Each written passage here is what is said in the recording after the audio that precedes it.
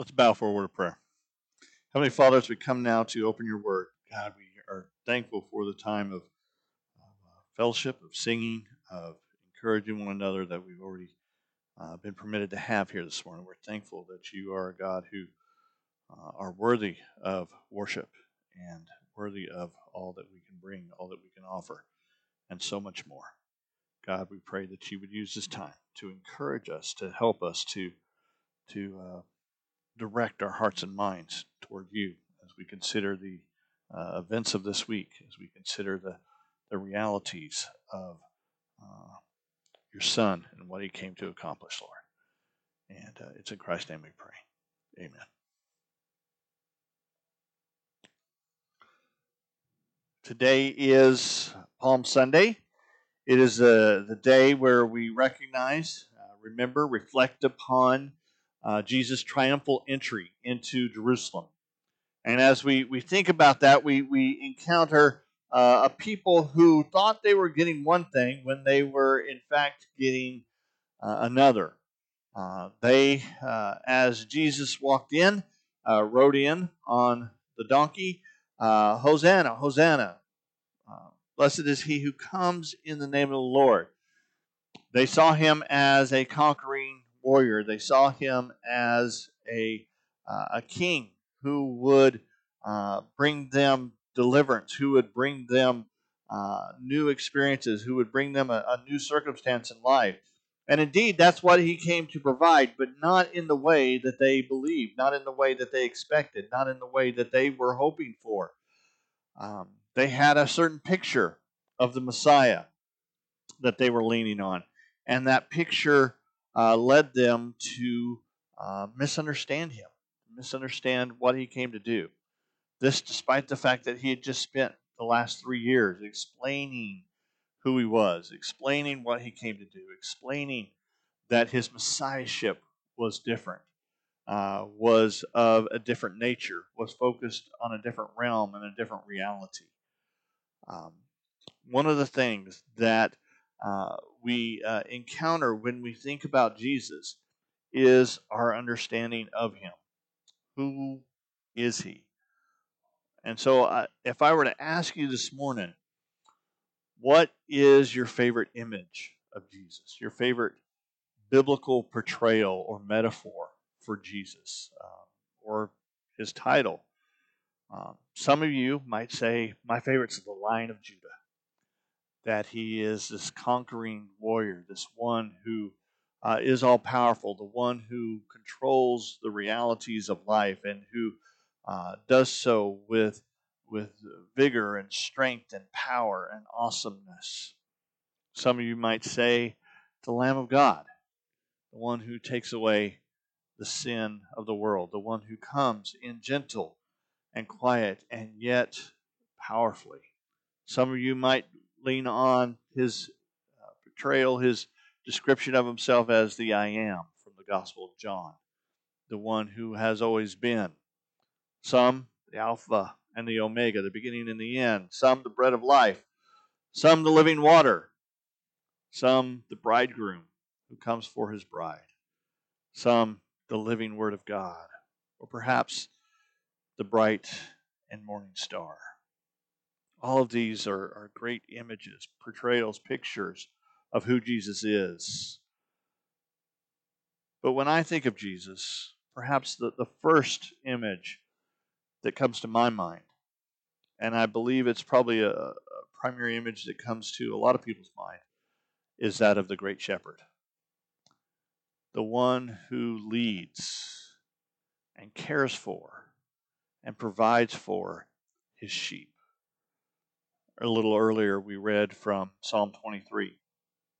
It is a psalm that is a lot of people's favorite scripture. A lot of homes have it hanging somewhere on their wall, or a lot of people have had it memorized as part of their faith and their devotion and their walk. It's a psalm we hear read at a lot of funerals and memorial services. It's a psalm that we teach to our children early on. And in that psalm, we have Jesus portrayed as a shepherd, God portrayed as the one who shepherds us, who leads us, who guides us. And as we continue our journey through Mark, we come to a place where the images, the ideas of Jesus as Messiah and as shepherd converge. As we think about the ideas that people had about who he would be and what he would do, as expressed on Palm Sunday, we encounter those repeatedly throughout his ministry as people viewing him as the one who provides for them, who would meet their needs. And Mark draws on that reality in two places, Mark chapter 6 and Mark chapter 8.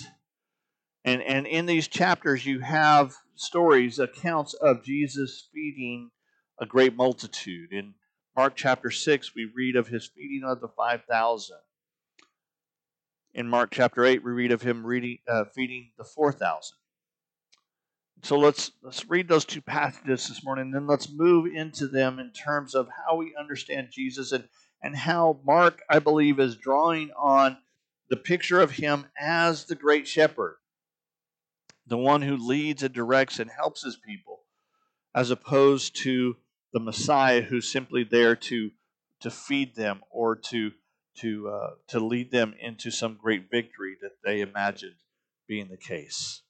Beginning in Mark chapter 6, verse 30, we read, "The apostles gathered around Jesus and reported to him all that they had done and taught. And he said to them, 'Come away by yourselves to a remote place and rest for a while.' For many people were coming and going, and they did not even have time to eat.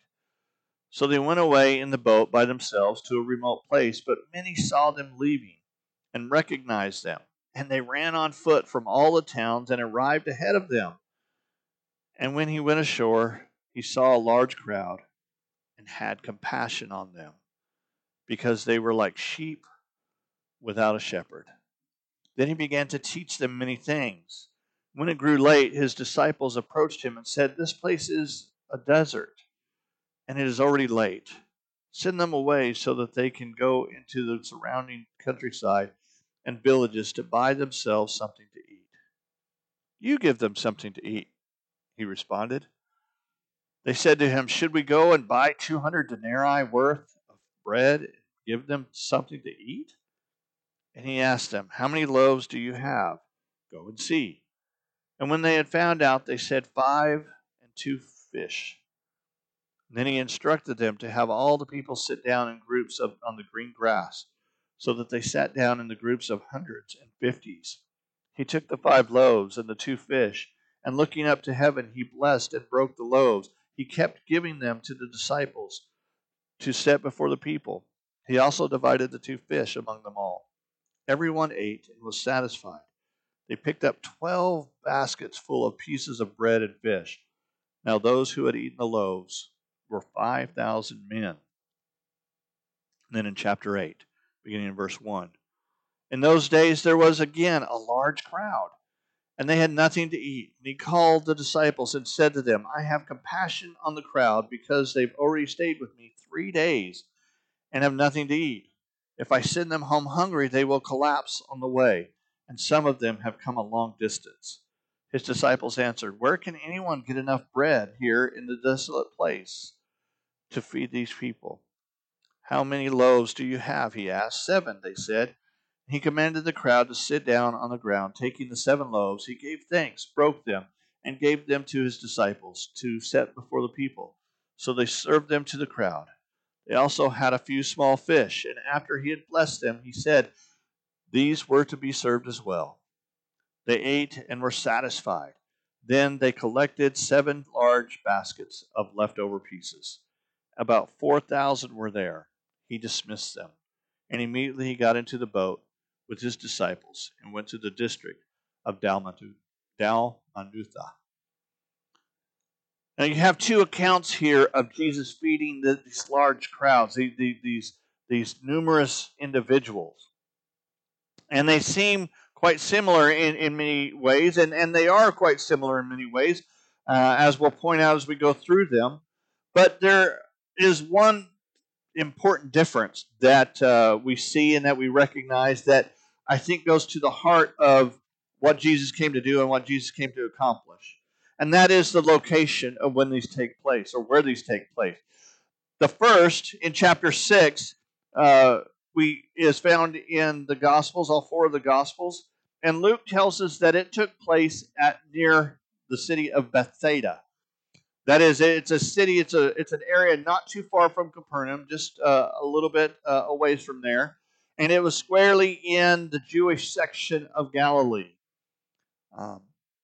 And so Jesus there meets the needs, feeds the 5,000 Jewish followers that were there.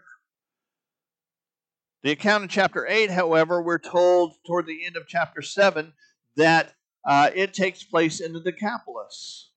And so it takes place where the Gentiles dwelled, where the Gentiles lived. And you see Jesus here being the one who ministers to, who reaches out to every nation, every tribe, every tongue. He is there to lead and to direct and to guide both of these groups. And this is probably, in my opinion, further highlighted by the baskets full that are left over. With the Jewish group, it says there's 12 baskets full. That again, probably points toward the tribes of Israel. That Jesus there, it's a reflection that Jesus there is ministering to the 12 tribes. Whereas with the Gentiles, when they're through, it says that there were 7 baskets full, reflecting the completeness, the thoroughness of his ministry, reflecting that he has brought to completion his task in ministering not just to the Jews, but also to the Gentiles. But when we start to dig just a little bit deeper, especially into the account in chapter 6, we see, I believe, Mark characterizing Jesus' actions here through the lens of Psalm 23. I think Mark is drawing on this well-known passage, a passage that's not just important to us today, a passage that's not just a part of our reflections and our beliefs and our attitudes about God today, a passage that was very significant to Israel in the Second Temple period as well. A passage that has always been significant because of how it portrays God, how it portrays the one that we serve as our shepherd. And when you look at Psalm 23, that first line, the Lord is my shepherd.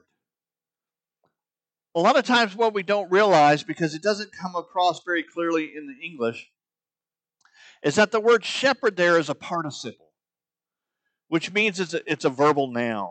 Those of you who are English people out there, English grammar people, the participle is a verbal noun. That is, it's a noun that carries a verbal weight to it. It's an active noun. It's something that communicates an activity. So another way to translate it would be that the Lord is the one who shepherds me.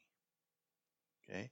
He's the one who guides me. He's the one who directs me. Now, I don't know how much experience you have with shepherds or how many times you've seen them around, but one of the things I discovered growing up is that shepherds in America are very different than shepherds in other parts of the world. Having grown up in southern Arizona, one of the things that I saw every winter was sheep being moved around. That because our winters are very mild and beautiful in southern Arizona, a lot of people who had sheep up in the northern reaches of Arizona, where it gets cold and where it snows and where it gets miserable, they would bring their sheep, they would transport their sheep down to the south, and they would feed off of the alfalfa crops and so forth that were there in that area.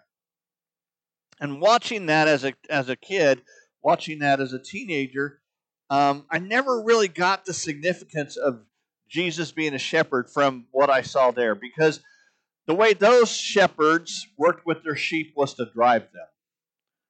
They would get their flocks that they would move from one field to another, and the shepherds would get behind them, and they would drive them. They'd have their sticks, they'd have their whistles, they'd have their other things, and they would basically scare the sheep to their next location. And you'd have shepherds over there and shepherds over there, and they would all just kind of make sure that they stayed in one direction. Some would be on horses sometimes, and they would push them to where they were going. And there was nothing really gentle. There was nothing really precious. There was nothing really wonderful about what I saw shepherds doing in that environment. And it really kind of puzzled me. Okay, Jesus is a shepherd. That means he pushes us around. What exactly is going on there?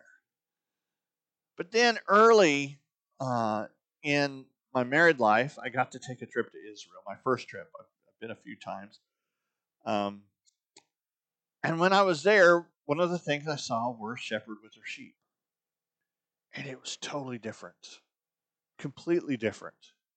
When the shepherd moved his sheep in that environment, the shepherd actually walked out in front of the sheep, and the sheep would follow. And he would whistle, or he would call out, or he would say certain words, and those sheep would do exactly what the shepherd was telling them to do. And there wasn't any, pushing, there wasn't any shoving, there wasn't any, scaring the sheep into a certain direction. He would walk, and they would follow. And he would spend time with those sheep. In the sheep that I saw growing up, that once the shepherds got them into the field, they had the fence, the barbed wire around the sheep, and they just leave them there. And they would go do their own thing for however long until that field was cleaned out, and they'd come get the sheep and move them on. That's the shepherds in the Near East, however, they stayed with the sheep day and night. They were there. They were always with those sheep. And as we think about that's such a clear picture of what it means to be a true shepherd that Jesus is versus the false shepherds that are so often described in Scripture. False shepherds are those who are pushed and frightened and manipulate their sheep into behavior. But Jesus, as a good shepherd, is one who comes in and ministers and who looks at his sheep with compassion. Notice that in both of our accounts this morning, in 6:34 and in 8:2, it says Jesus looked at the crowd and had compassion on them. And that idea, that picture of compassion is one of making other people's pain your own pain. Making what other people are going through something you're going through. It's not pity. It's actually active engagement with someone else's situation and going through that with them. And that's the shepherd we serve. That's the shepherd that we encounter. When the passage says, the Lord is my shepherd, there in Psalm 23, and then you see Jesus responding to the people here in Mark 6:34, they were like sheep without a shepherd. And then it says what? He began to teach them. He began to be their shepherd. Just as with each of us who have come into a relationship with Jesus Christ, we've experienced that moment, that time, when through His grace, through His compassion to us, we experienced a transformation, a change from where we were to where we needed to be. And when He becomes our shepherd, He meets all of our needs.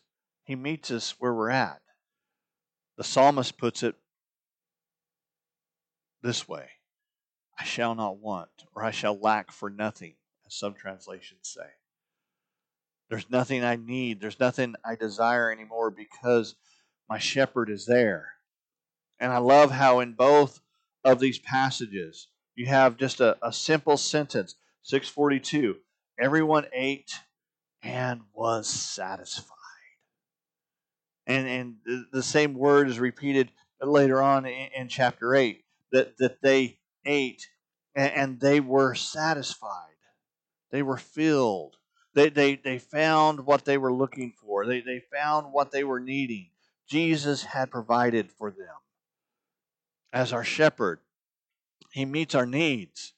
He meets it in ways that we can't often imagine or can't often identify We just know that He's there. We just know that He's seeing us through those times. He gives us not just our needs, however, He gives us the good things that we want quite often as well. The psalmist says, He makes me to lie down in green pastures. And it's this particular phrase, it's this particular passage that I think first caught my attention in terms of Mark's account. In verse 39, it says, Then He instructed them to have all the people sit down in groups on the green grass. Mark's the only one who uses that description. He's the only one that mentions the greenness of the grass. And it's all the more telling and all the more interesting because the disciples had just said, what? This place is a desert. This place is a desert. Jesus has changed this desert into this field of grass. Not to say that a miracle happened. That's not necessarily suggested by the word, but it's a thematic emphasis that here in this desertous place where the provisions weren't available, where their needs couldn't be met, where nothing existed to feed them or to help them. That's what the disciples were getting at. Now, they were laying down, they were sitting down on green grass. They were about to be filled. They were about to be cared for and taken care of. And the image of the psalmist, the image of Mark here with the greenness is the image almost of luxury. In Psalm 23, the word that's used there to describe the grass is actually fresh shoots of grass. One of my favorite things about spring is when that fresh new grass comes up. You know, it's been brown, it's been for so long, and then all of a sudden you see this fresh grass. And I don't know what type of grass it actually is, but there's this type of grass that it comes up and it's like a carpet. And when you step on it, it just feels good. It just feels good. And I hope at some point in your life, and if not, it's the beginning of spring. Go search this out and do it.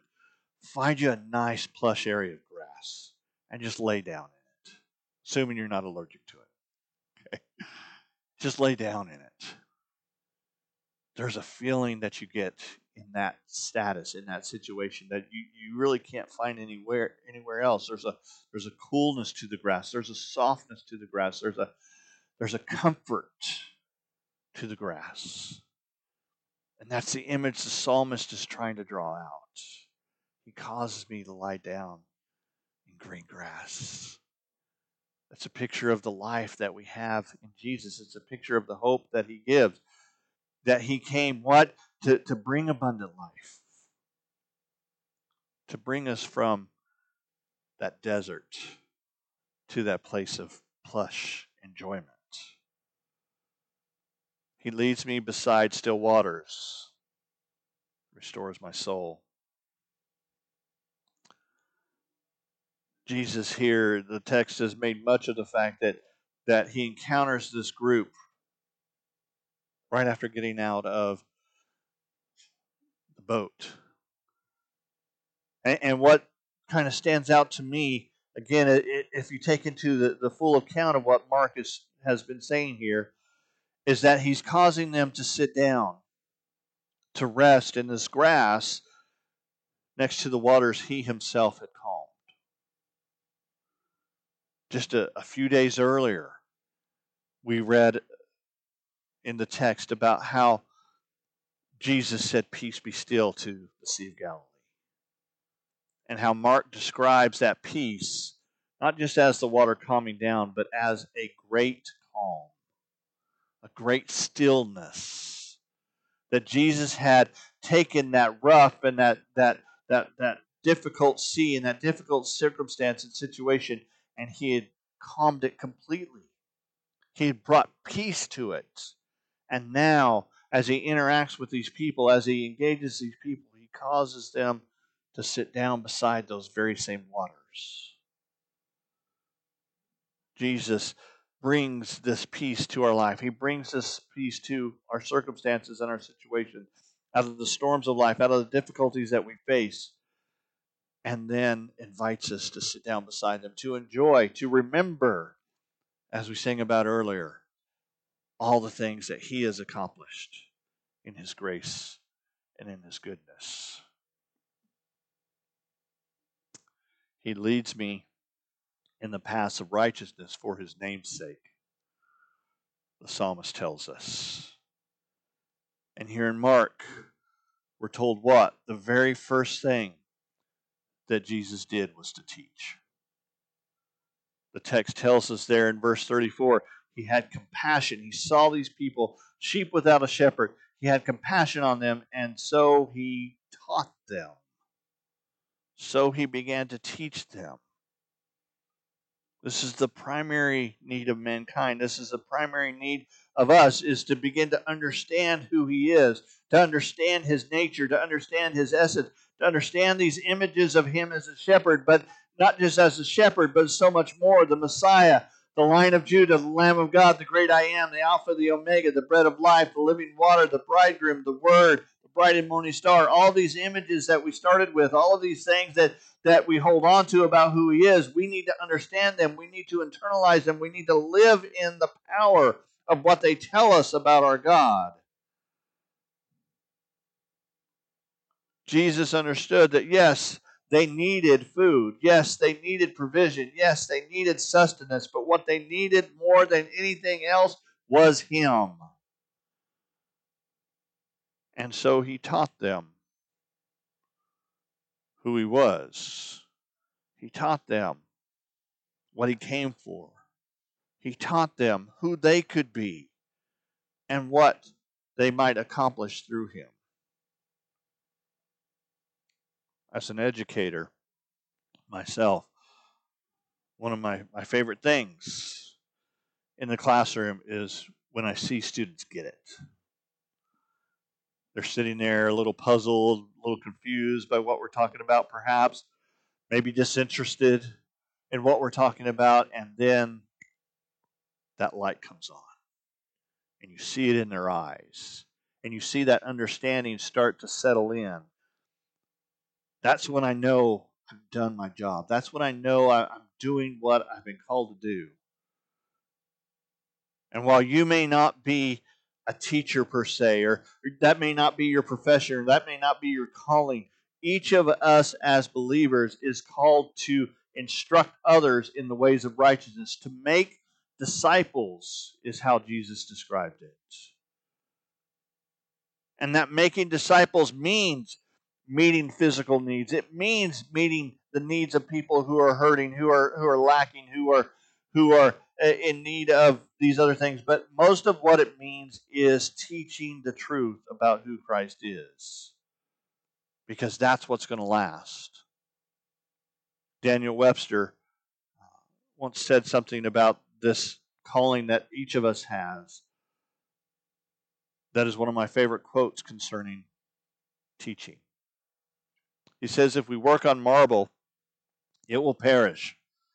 If we work on brass, time will efface it. If we rear temples, they will crumble to dust. But if we work on men's minds, if we imbue them with high principles, with just fear of God and love of their fellow men, we engrave on those tablets something which time cannot efface and which will brighten and brighten to all eternity.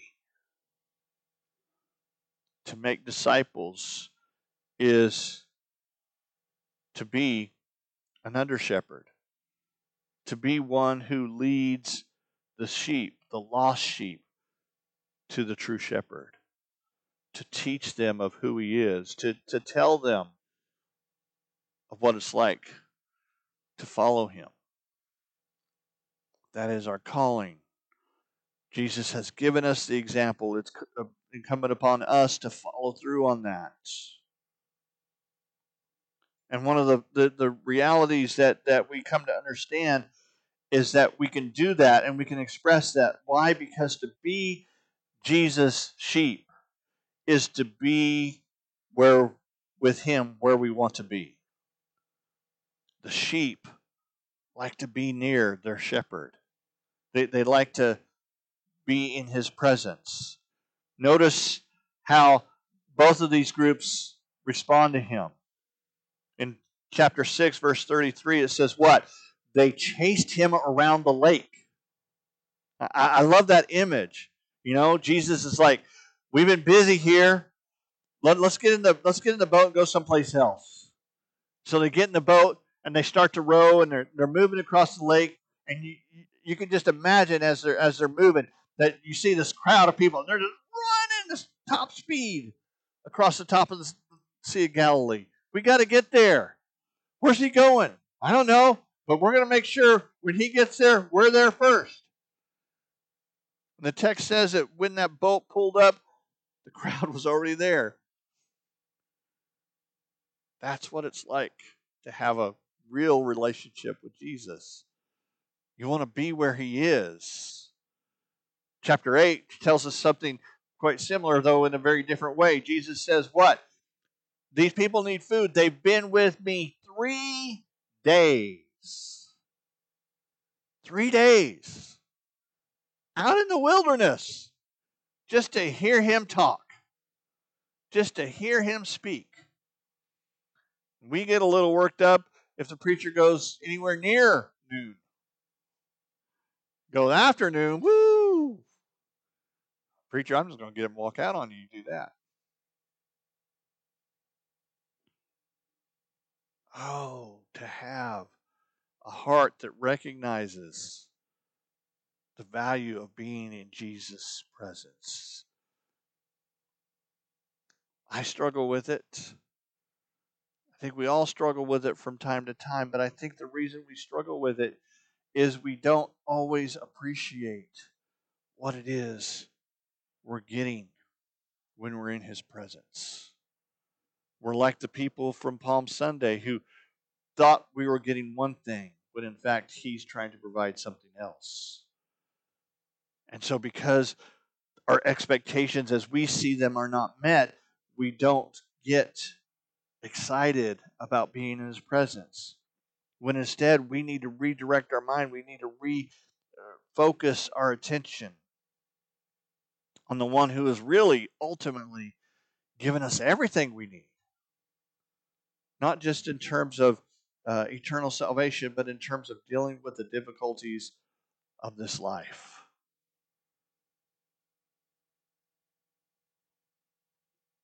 Most of what we've looked at this morning is the first part of Psalm 23 that talks about Jesus' provision, that talks about Jesus bringing us life and making us lie down in green pastures and the still waters, the peace and the hope and the joy and all that's involved there.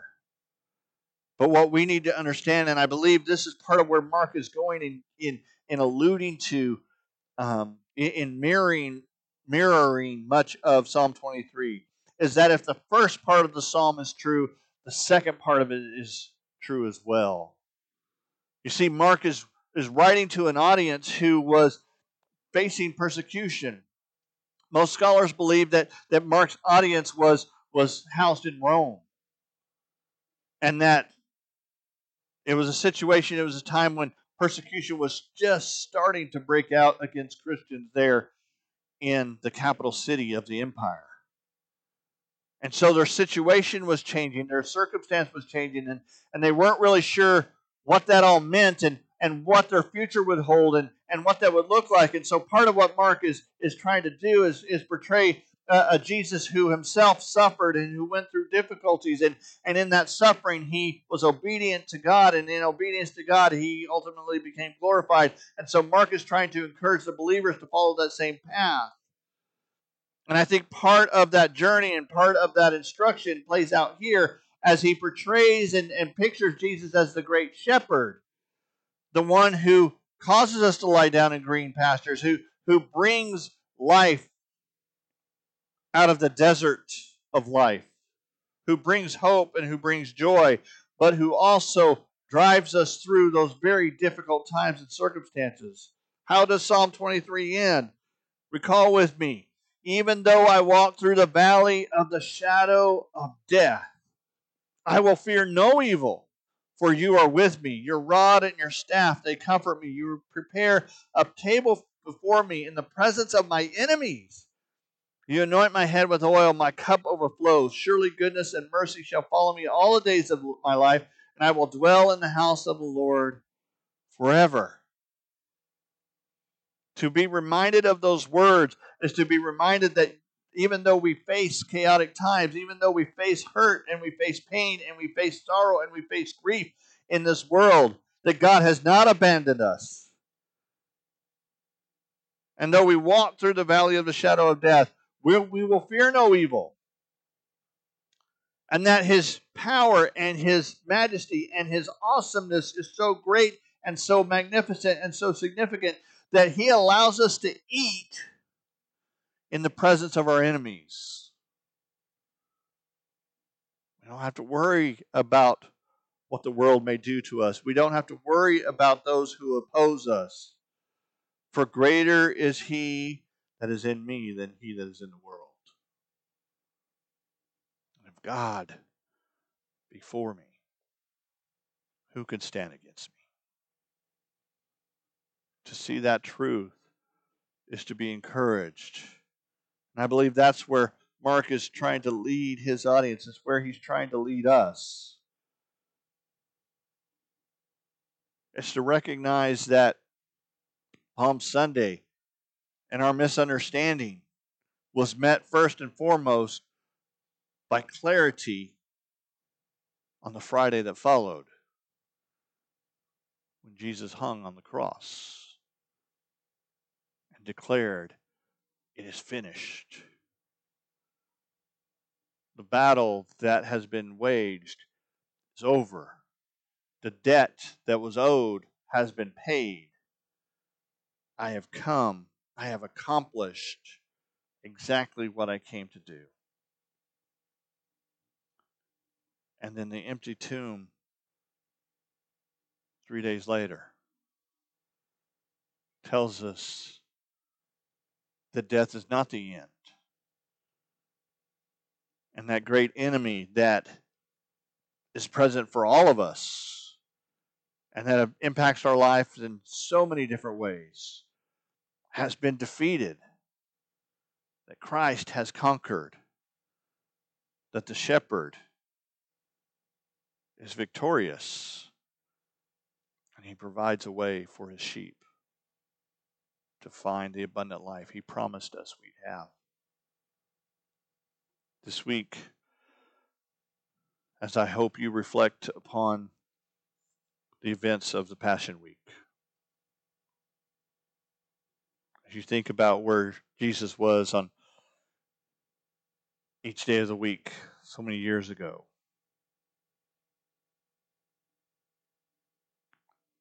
I hope you're reminded that as a shepherd, he goes before us. As a shepherd, he makes our path straight. As a shepherd, he provides for us in ways we'll never fully appreciate. And as a shepherd, he will see us to our final destination in a way that only he can. May we be shepherds as well, who lead a lost, confused, and struggling sheep to the one who can give them clarity and life. Let's pray. Heavenly Father, we do thank you for your Son. We thank you for his gift of life and hope and joy. We thank you that we can walk with him, that we can follow him, that we can trust in him.